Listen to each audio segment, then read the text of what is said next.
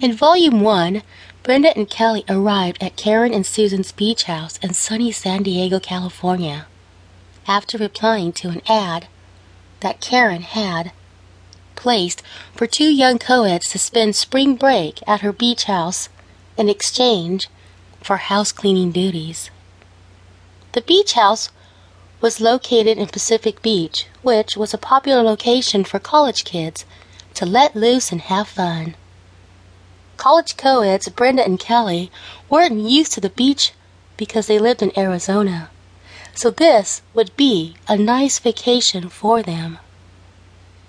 The first night they were there, Karen and her lesbian lover Susan had drugged the two college co-eds and took photos of them in compromising positions.